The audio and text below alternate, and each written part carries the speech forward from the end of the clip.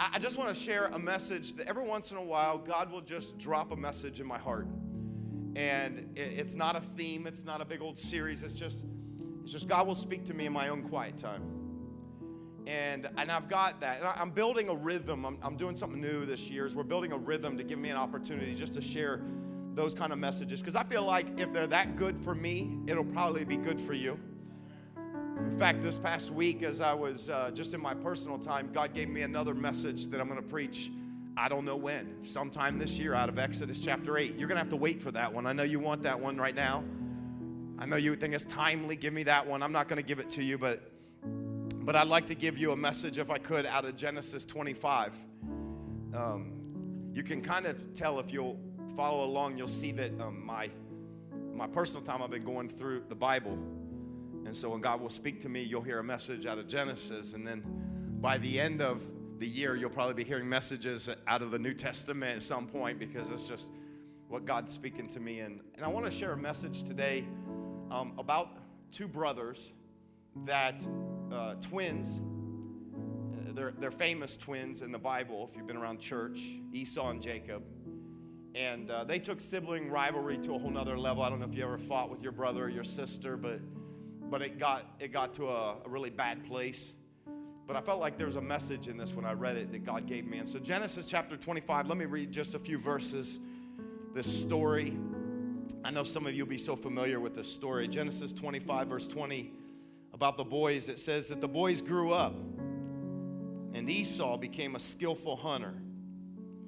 How many of you caught a deer this year? Raise your hand if you caught a deer this year. Did any hunters in this place? No. Wow. Okay, well, Lancaster, everybody put their hands up. They were like, we're hunters. Hunters in Lancaster. I can't believe, Pastor Rick, you didn't catch anything this year. I'm shocked. I'm embarrassed, but whatever. Hard to catch them. Kill them, whatever. So rude. Esau was a skillful hunter, a man of the open country, while Jacob was content to stay at home among the tents. Most of you are like Jacob. Apparently you stayed home this winter. It says that Isaac, who had a taste for wild game, that's his father, he loved Esau. It was his favorite. But Rebekah loved Jacob. She was a mama's boy, or he was a mama's boy. And it said once when Jacob was cooking some stew, oh my, Esau came in from the open country famished. And he said to Jacob, quick, let me have some of that red stew. I'm famished. And that is why he was also called Edom. Edom means red. Jacob replied, first, sell me your birthright. Look, I'm about to die, Esau said. What good is the birthright to me? But Jacob said, swear to me first. So he swore an oath to him, selling his birthright to Jacob. Then Jacob gave Esau some bread and some, this lentil stew. I don't know if that gets you excited. And he ate and he drank, and then he got up and left. The most depressing part of this whole story is this next line. So Esau despised his birthright. Today I want to talk to you on the subject of bad trades. Bad trades. I feel like God wants to use this word to speak to us today. Would you bow your heads and let me pray over us as we begin. Father, we just thank you for your presence right now. God, I sense that you are here. I sense that, God, you really want to speak to us. And so I ask now that, God, you would open up our hearts and our minds. God, that may our focus be clear. May we be able to hear what you have to say specific and uniquely to each one of us. God, that's the work of your Spirit. And so I'm asking you to do what only you can do in these moments. God, thank you for our time together. We love being in your presence, and we love hearing from you. And we pray all of these things in the name of Jesus. Everyone said together, come on, can we give him praise one more time? Go ahead and grab a seat. Let's dive into this story. Bad trades. My earliest memories of trading came in elementary school. It was around the lunch table. How many of you can remember trading things in your lunch to other people at the table? How many of you remember that? Some of you remember doing that? Because my parents would always pack us the worst lunches ever. I don't know if your your mom loved you enough to put a Twinkie or a Hostess or something in your lunch, but no, not my mom. It was always like an apple or an orange or something lame like that, you know? And so I would do my best to try to trade up. You ever do that with lunch? You trade up. If you got a sandwich you don't like, you try to get somebody to trade up. If you got an apple, you look for somebody with a Twinkie and you're like, hey, you want to trade? That'll rot your teeth, but this will, and there's always some sucker out there that will take you up on that trade. Can I give you a little piece of advice if you're young? Never trade away your Twinkie for an apple. That's a bad trade. Everybody say bad trade. That's a bad trade, right? And I just got better at it as I got older. My brother and I did something to our younger sister once that we're not really proud of now when she was younger and she didn't understand money very well. We came to her once and she had a $5 bill. And we just went to town working on her. We were like, oh, you only got one of those? That's it? Oh, we got a bunch of these, and we pulled out 3 ones. And we said, I can't, you only have one of those? We got 3 of these. You know what? Because we care so much about you, we would be willing to trade you our 3 ones for your 1 5. Wouldn't you rather have 3 than 1? Guess what? She took the deal. Everybody say, bad trade. That's a bad trade. I feel bad. You know what I discovered? My conscience isn't worth $2. You know what I mean? It might be worth $2,000, but it's not worth $2. Hello? It's a bad trade. You know what I discovered about life, and you'll learn this, is that everything in life is a trade. Everything we do comes with a trade. When you go to work, you're making a trade. When you get a job, you're making a trade. You're trading your time, your skill for someone to give you a paycheck. That's a trade. Everything in life is a trade. Everything you want in life will come at a cost. It's a trade. If you want to become a doctor, for example, you better realize when you graduate high school, you're going to have to go to school another 8 or 12 years beyond that, and you're going to be in debt worth maybe hundreds of thousands of dollars to be a doctor. And so listen, I know it sounds great. I want to be a doctor, and they make a lot of money, but understand the trade-off. There's a trade. Come on, y'all know about trades, right? How many of you are married? Raise your hand. Raise your hand. You know when you got married, there was a trade, right? You were trading away being single to trade away your freedom, right? That's a trade. Everybody knows that. I'm just messing. Like, I love being married. Okay, settle down. It's if you want to have kids. Like, I remember, like, wanting to have kids and start a family. You're going to start a family, you're going to have kids, and it's going to be awesome, and they'll bring so much joy, but what's the trade-off? You're going to give up all of your time and money for the rest of your life. It's a trade-off. Do you understand what I'm saying? Like, all of life is a trade. Everything you do in life comes down to a trade. And here's, if I could just give you a piece of advice, if you want just like, this is just great wisdom for life, and I don't mean to oversimplify life, but if I could just say, what is life and how do you have a good one? It's simple. Don't make bad trades. And I'm not trying to insult your intelligence because I'm sure you already know that. But don't make bad trades. Go through life and don't make bad trades, because here's what happens when you make a bad trade like Esau did. You tend to live with regret. You remember the last line, what I read to you in that passage? He despised his birthright. When we make a bad trade, we end up regretting life. Like, you can get to a point in life and look back and go, I just traded away the best years of my life for that company, for the stress with that kind of job. I traded away moments with my kids to make money. Well, I traded away this for that. It's all about trade. And the worst part is we get to a point with regret. I think about Esau and the trade he made. It was a bad trade for Esau. It was a really good trade for Jacob. He traded his birthright for a bowl of stew. Now, if you're new around church and maybe you've never heard this story before, and you're saying, what's a birthright? Because, you know, when you were born, nobody told you you had a birthright. Like, and you're saying, what is that? It was that little gift that they give you. You know, someone shows up at the hospital and gives you a little gift that's a birthright. Is it a stone? Is it some kind of precious? No. You have to go back to ancient times and ancient Israel, and even these times, they had this thing called a birthright.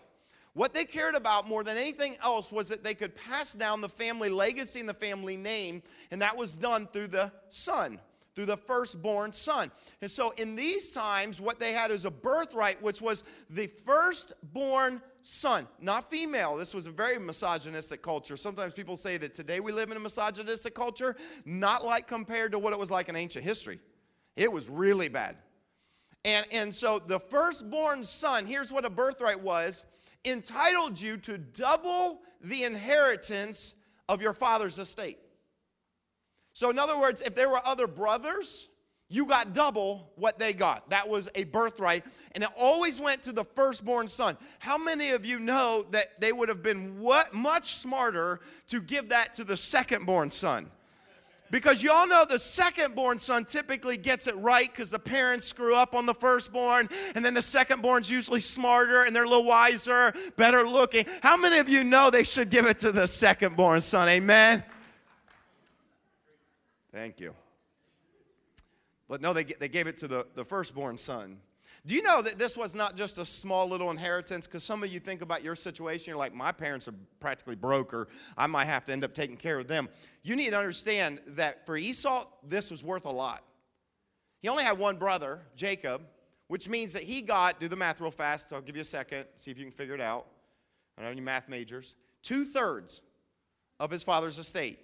That's what he got. And Jacob got 1/3. Now, if you wonder how much it was worth, can I just tell you it was worth a lot.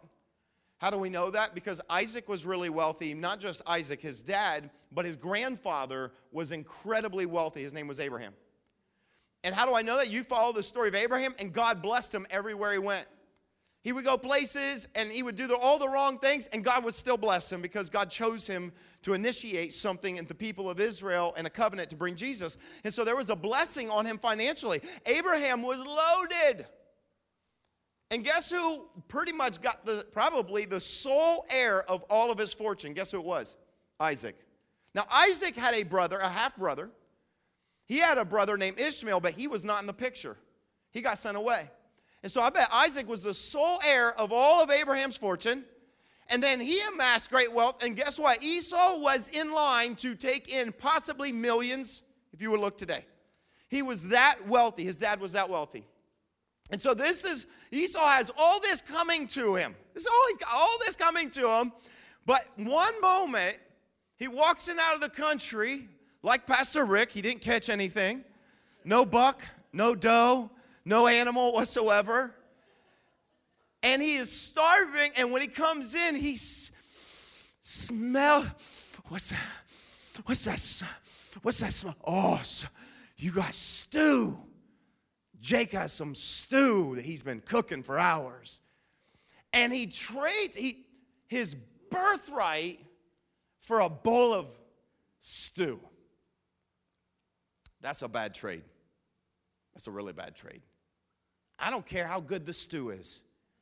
I mean, we're not even talking about Chef Boyardee extra chunky beef stew with steak in it. We're not talking, I mean, if you're going to talk about that, maybe, okay. But we're talking about said bean stew. Lentil bean stew. Now, I think it's easy for us when we hear a story like this to kind of laugh and make fun of Esau, like, you're an idiot. So dumb. Why would you ever do that? But can I just tell you, if we peel back the layers a little bit, if we extrapolate his story to maybe our story without pointing fingers at him, what we'll discover is what was stew for Esau might not be stew for you, but my question is, what is stew for you? What I'm saying is, what is that thing that looks and smells so good that you don't have, that you wish you had, that you would think will solve all of your problems in a moment? That's what he saw as that stew. What is that thing that smells so good in your life that just reminds you what somebody else has that you don't have? Because Jacob's got stuff, but I don't have anything. What is stew for you? Because what I have found for many of us is that we have stew. It might not be lentil, but it could be Instagram. It could be the parents of my friends because they let him do whatever. It could be what he drives. It could be the romance that she has in her marriage. It could be the vacations they get to go on. It could be the paycheck they get. It could be the house they live in. What is stew for you? And none of those things are wrong in and of themselves. That wasn't the problem. The problem was not the stew. It's when you stew over it. It's when in your mind, when all you can think about is, I have to have that. I'm trying to show you because these are the things that lead us to make bad trades.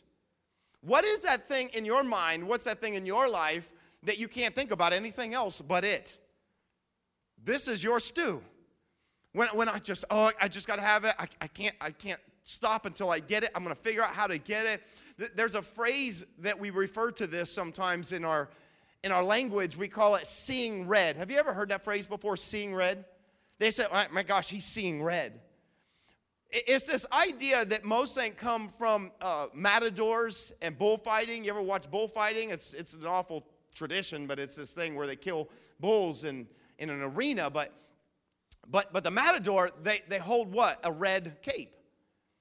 And they flash this red cape in front of a bull, and the bull loses its mind. The bull I've got to get that red cape. It's called seeing red. I can't see anything else but the cape. I can't see anything else but that stew. I can't see anything else but the red in front of me. And so they'll use that cape to trick the bull, and then when the bull comes, they end up killing the bull. Now, I know we think seeing red goes back to this idea of bullfighting, but I actually think it maybe goes all the way back to Genesis 25. I don't know if you missed this in verse 30, but when he came out of the open country, it says, he said, quick. He said, give me some of that red stew. I'm famished. Esau was seeing red. He lost his mind. He couldn't see the future.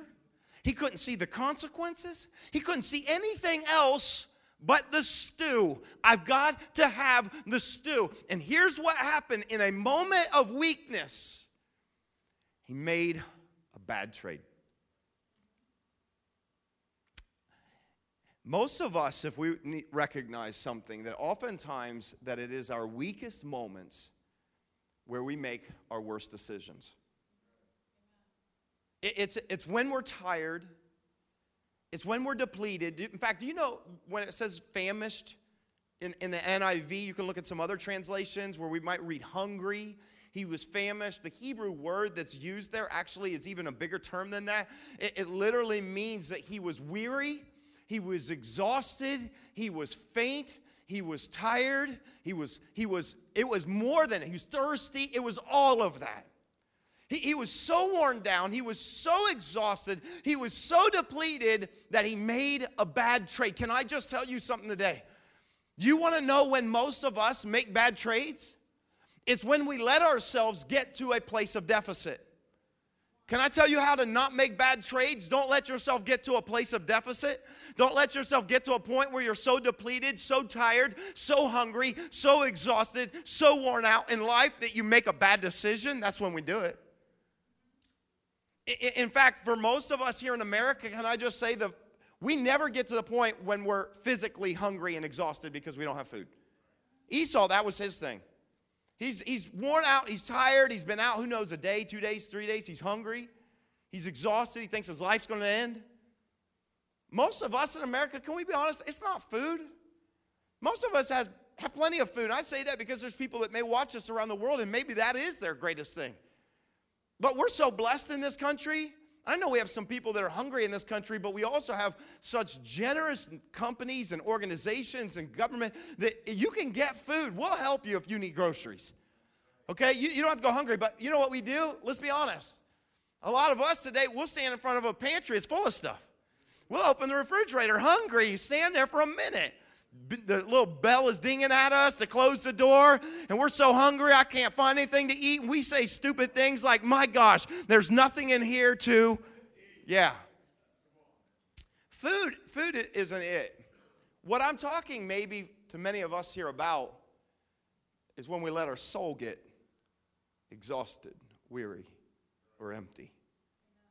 When your soul gets weary, that's when you tend to make dumb decisions.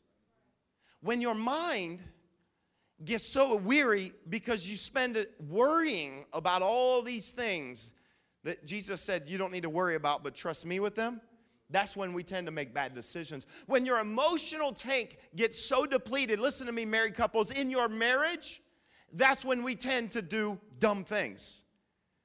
It's when we're tired, it's when we're wearied, when we're at a deficit. And oh, by the way, when you get to that place, because can I tell you what Esau's problem was? It wasn't that he didn't have food, it was that he wasn't prepared for not having food.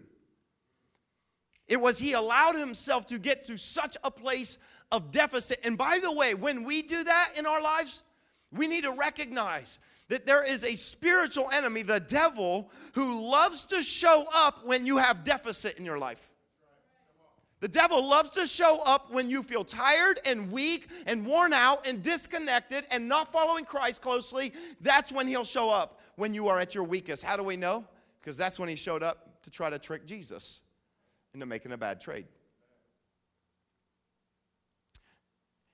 The moment when Jesus, before he began his ministry, there's this moment where he found himself hungry. More so, I'm going to say, more so than Esau was. Because Jesus actually went and spent 40 days and 40 nights in the wilderness alone with his Father without eating. Now that seems crazy. Do you know that your body can survive for at least 40 days? It's happened. Multiple people have done it. As long as you have water. Isn't it interesting how Esau showed up and he said, I'm about to die. I bet he didn't go 40 days without eating food. That's where his mental state was. And Jesus, he knew what it was like to be hungry. In fact, let me read this verse to you, Luke 4, because this is one of my favorite verses you'll find in the New Testament, Luke 4, verse 2. Let me read this moment. This was right after Jesus was baptized. It says in verse 1, Jesus, full of the Holy Spirit, left the Jordan and was led by the Spirit into the wilderness, where for 40 days he was tempted by the devil. I love this sentence. He ate nothing during those days, and at the end of them, he was what? Well, duh. I think it's one of my favorite verses in the New Testament because it's so obvious. Like, I don't know if you've ever tried to go days without eating. How many of you did the fast with us? You raise your hand if you did the fast with us. You get a little bit hungry during the fast? If you fasted food, I did. I tried to go several days without eating any food. And I found out I'm nothing like Jesus. I made it 3 days and I thought I was going to die. I think I was like Esau. I'm going to die. I can't make it anymore. 3 days without food. He went 40. I am nothing like him.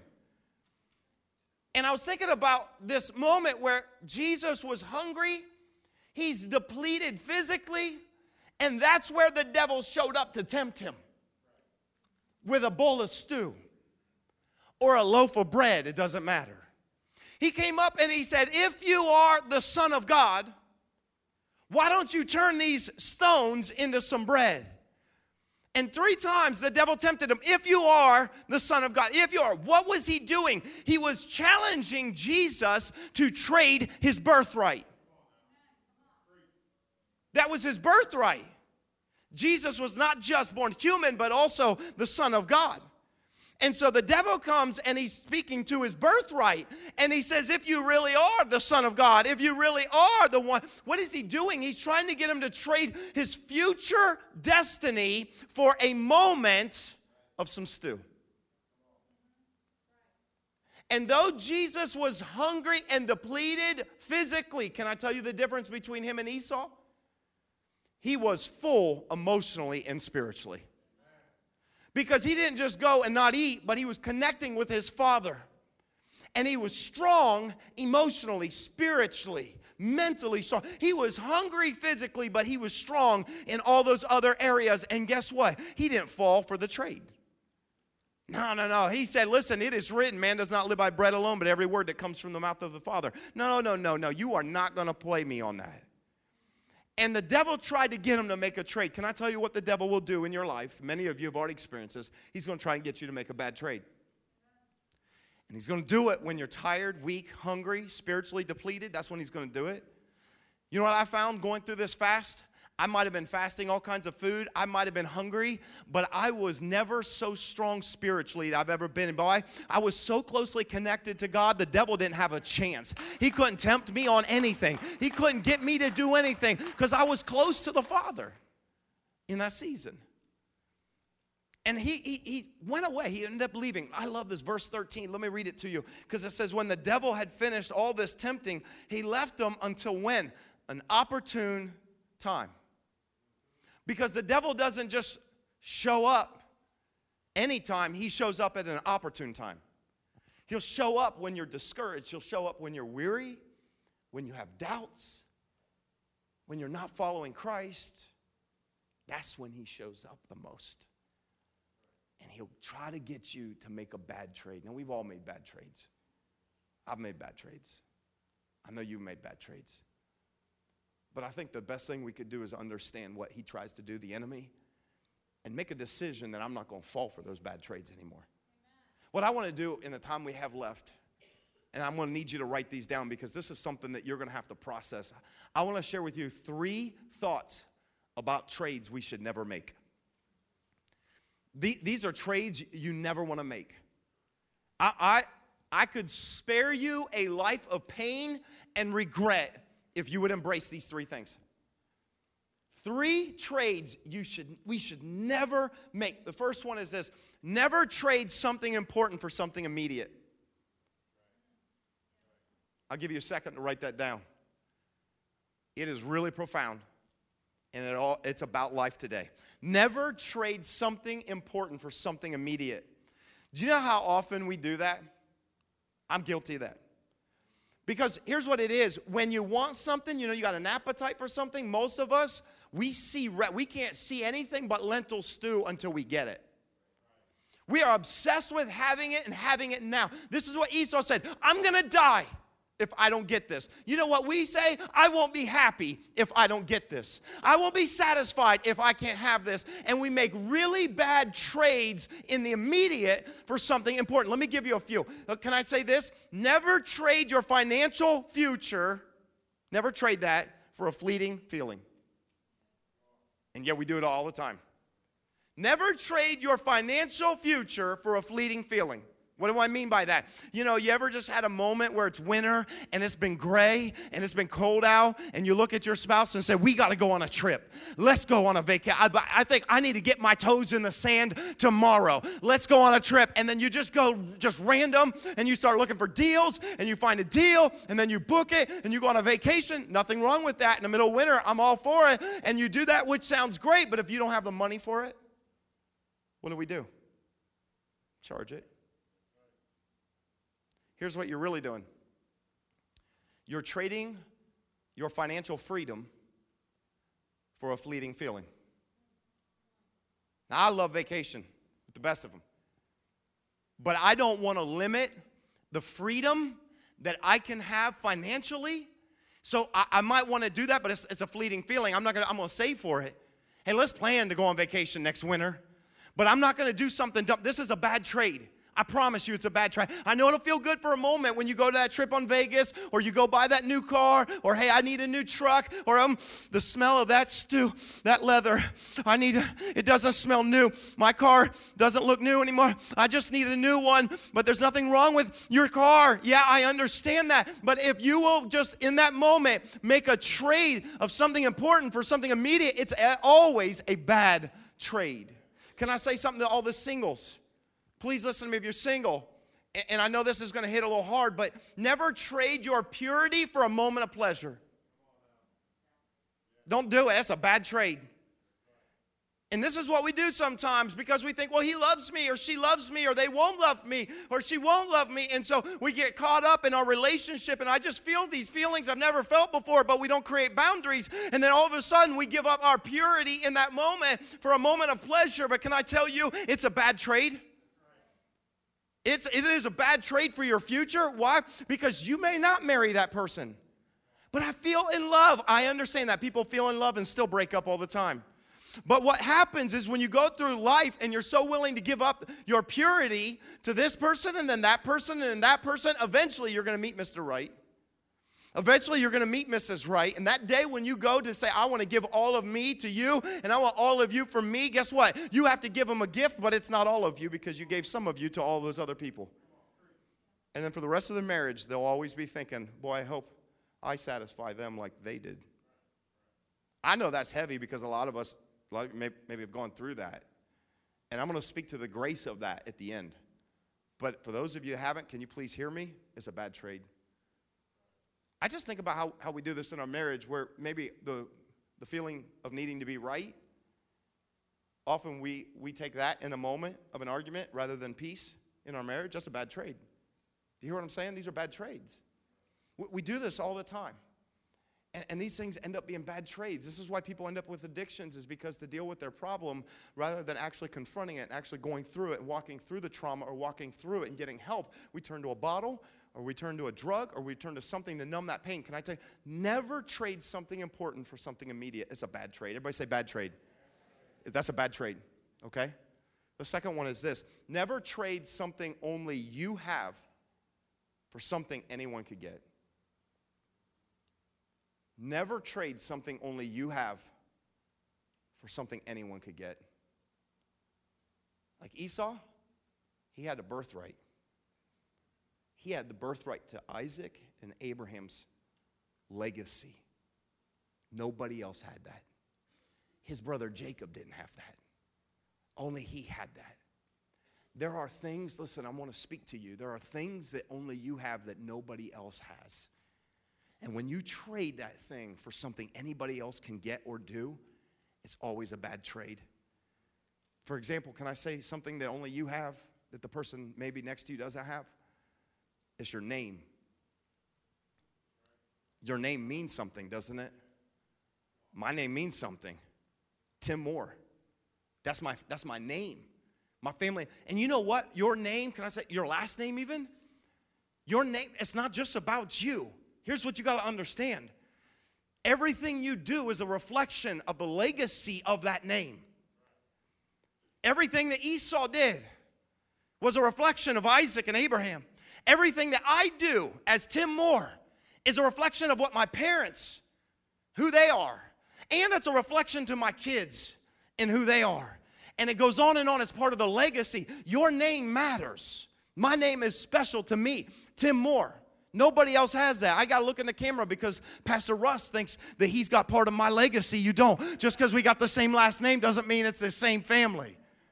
We're not in the same family, okay, just so you know. But here's what I'm trying to say. Your name matters, so don't trade your character for a sale. That's a bad trade. Anybody can make that sale. Don't trade your integrity to get ahead. That's a bad trade. Your name is worth more than that. Don't trade things that only you have. Like your spouse. Only you can be this. Don't trade things that only you have. Like being a parent. Can I tell you a bad trade? Don't ever trade being a parent for your career. That's a bad trade. It happens all the time. Can I just tell you? It is an awful trade. I was listening to this podcast this past year of a pastor, well-known pastor out of Georgia, and they were asking him, he leads a really large organization, real large church, and they were asking him, they said, what advice would you give to other leaders, CEOs, or pastors, just anybody has to lead something? And he said something like this. He said, because they were talking about how do you manage it, he said, never give up something that only you can do to somebody else, but always give up the things that anybody could do. And he was talking about pastors and ministry for a moment, and he said, this is why a lot of pastors, they give up their ministry, they give up their kids. I think this is true for business owners. You're invested at work. They give up something they can only do. Do you know that my kids only have one dad? And that's me. My two daughters only have one mom. And that's my wife. And anybody else can do this. I can get somebody else to preach. I know I might be called to do it, but anybody else can preach to you and you can still receive something and hear from God. But I only got one chance with my daughters. Do you hear what I'm saying, parents? Anybody else can lead an event in our church and do something, but only I can be a husband to my wife. Nobody better else be a husband to my wife. I better be the only one to my wife. But listen, when it's only something that you can do, don't ever trade that for something anybody else can do. Well, I've got to get this stuff at the office together because if I don't, no, stop. Somebody else can do that. Nobody else can be there for your kids at their game. We got to learn to prioritize. That is a bad trade. Never trade something only you can do for something anyone else can do. And let me give you the last one. This is so profound. we need to receive this today. Never trade something God-given for something man-made. Never trade something God-given for something man-made. Here's what I mean. Like, Esau was the firstborn by no choosing of his own. He's a firstborn. That was a God-given thing. And he traded it away for a bowl of stew. I thought to myself, if you're that hungry, why don't you go ask your mom or dad for some food? How many of you know mom and dad will give you food no matter what? Your dad loves you. Isaac loved Esau. Go ask him for some meat. I bet he has animals. Instead, he goes to his brother who's a deceiver, a tricker. And he ends up giving up something that is God-given for something that is man-made. Anytime we do that, listen to me, it's a bad trade. What do I mean by that? How many times do I see in our culture we're running around trying to get the approval of others? We're living for the likes on social media. We want other people to like us instead of just resting and knowing that we already have the approval of our Heavenly Father. Why would we give up the approval of God to throw and God get somebody else to want me, to like me, to accept me? This is a bad trade. You know why the devil couldn't get Jesus with the bread? You get the truth in the statement that he said. It wasn't just that he was quoting some Old Testament thing about the Word of God. That's true in one sense. But I think it was a deeper meaning for Jesus. Because when he tried to get him to sell out his birthright for a loaf of bread, Jesus said, it's written that man does not live by bread alone, but every word that comes from the mouth of God. Do you realize just a few days before that, when Jesus was baptized, he came up out of the water before he'd ever done anything? A voice came down from heaven that said, this is my son in whom I'm pleased. God had already given him the approval before he ever did anything. So when the devil tried to tempt him to get something that he was going to offer him, he said, no, that's a bad trade. I've already got it. How about love? So many people in our culture that we reduce our relationships to lust, thinking it's love, when we don't realize how much God loves us infinitely. If you knew how much God just already approved of you, and God already accepts you, and God already loves you, if you'll come to him, he loves you, he created you, then you don't need some guy to give you or fill that hole. God's already done it. Do you know your joy? That's something that God gives. And you don't have to let your situation, you don't have to let your stress rob you of that joy. Some of us, you're at a place where you have no joy in your life. You're discouraged, you're stressed, and you're like, life is miserable. Can I just tell you that there is joy in the Lord? And sometimes you gotta strengthen yourself in the joy of the Lord, because that is not something that the devil can take away. It's only something that we'll give away. So why should we give that away for something God's already given to us? That's a bad trade. Everybody say bad trade. I don't want to make bad trades. Because listen to me. This affects where we end up. Because our destination is determined by our decisions today. Please hear me. Your destination, where you end up, the kind of life that you live, ask Esau and ask Jacob. It's determined by the decisions that we make today. I don't want to make bad trades. And I also knew when God showed me this message that for maybe many of us that this would feel kind of convicting. I don't want it to be condemning, because I know when I talk about bad trades, all of us immediately start to think about our lives and I regret that. I should have never. I don't know why I did that with that person. I don't know why I don't know why I bought that. I don't know why we're living in this. I wish I hadn't. But I wanted you to hear something to encourage you today. That the past doesn't matter. What matters is right now. And if there's anything the story of Jesus tells us, as you watch history and where it was going, you watch what accumulated all the bad trades that humans had made until Jesus showed up. And I think about what Jesus did for me and what he did for you on the cross. Do you know what he did? He made a trade. He said, I'll take all of your bad trades upon me, and I'll give you something better. Come on, do you believe that today, church? Come on, we ought to thank him for that.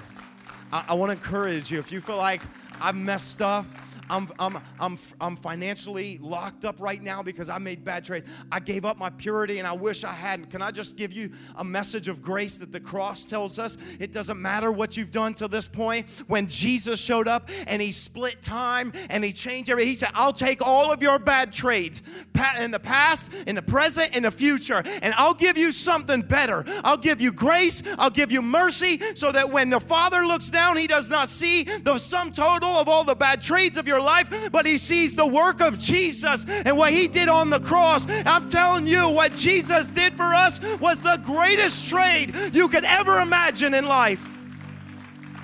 Come on, why don't you all stand to your feet? We're going to close today, but I believe that right now even the Spirit of God is maybe speaking to some of you. That I don't want you to feel condemnation, that God wants to bring freedom and grace right now. But he wants to teach us something today. I don't want to make bad trades. I want to accept the trade that he made for us and move forward in that grace. Come on, let's pray together. Father, right now, I pray over every single person here in Lancaster watching this online. God, I pray right now for those that just feel the weight of maybe the things we've done, the weight of our decisions. That God, maybe we look at where we are in life and we just recognize, God, that maybe, God, I made a bad trade at this point. What is so disheartening about Esau gets flipped the moment you showed up, Jesus. Because we don't need to despise our future because of what you did, Jesus. If we can just receive the grace of what you gave us, God, we can find freedom. We get a new beginning and a new start. Listen, as we're just in a moment of prayer with your head bowed right now, I just think maybe the Spirit of God is speaking to some of you. He's speaking to you about maybe situations in your life where you realize the weight of the trades that you have made and that you want a new beginning in those areas. Maybe it's in a relationship, your dating relationship. Maybe it's in your marriage. Maybe it's in your finances. Maybe it's in your faith.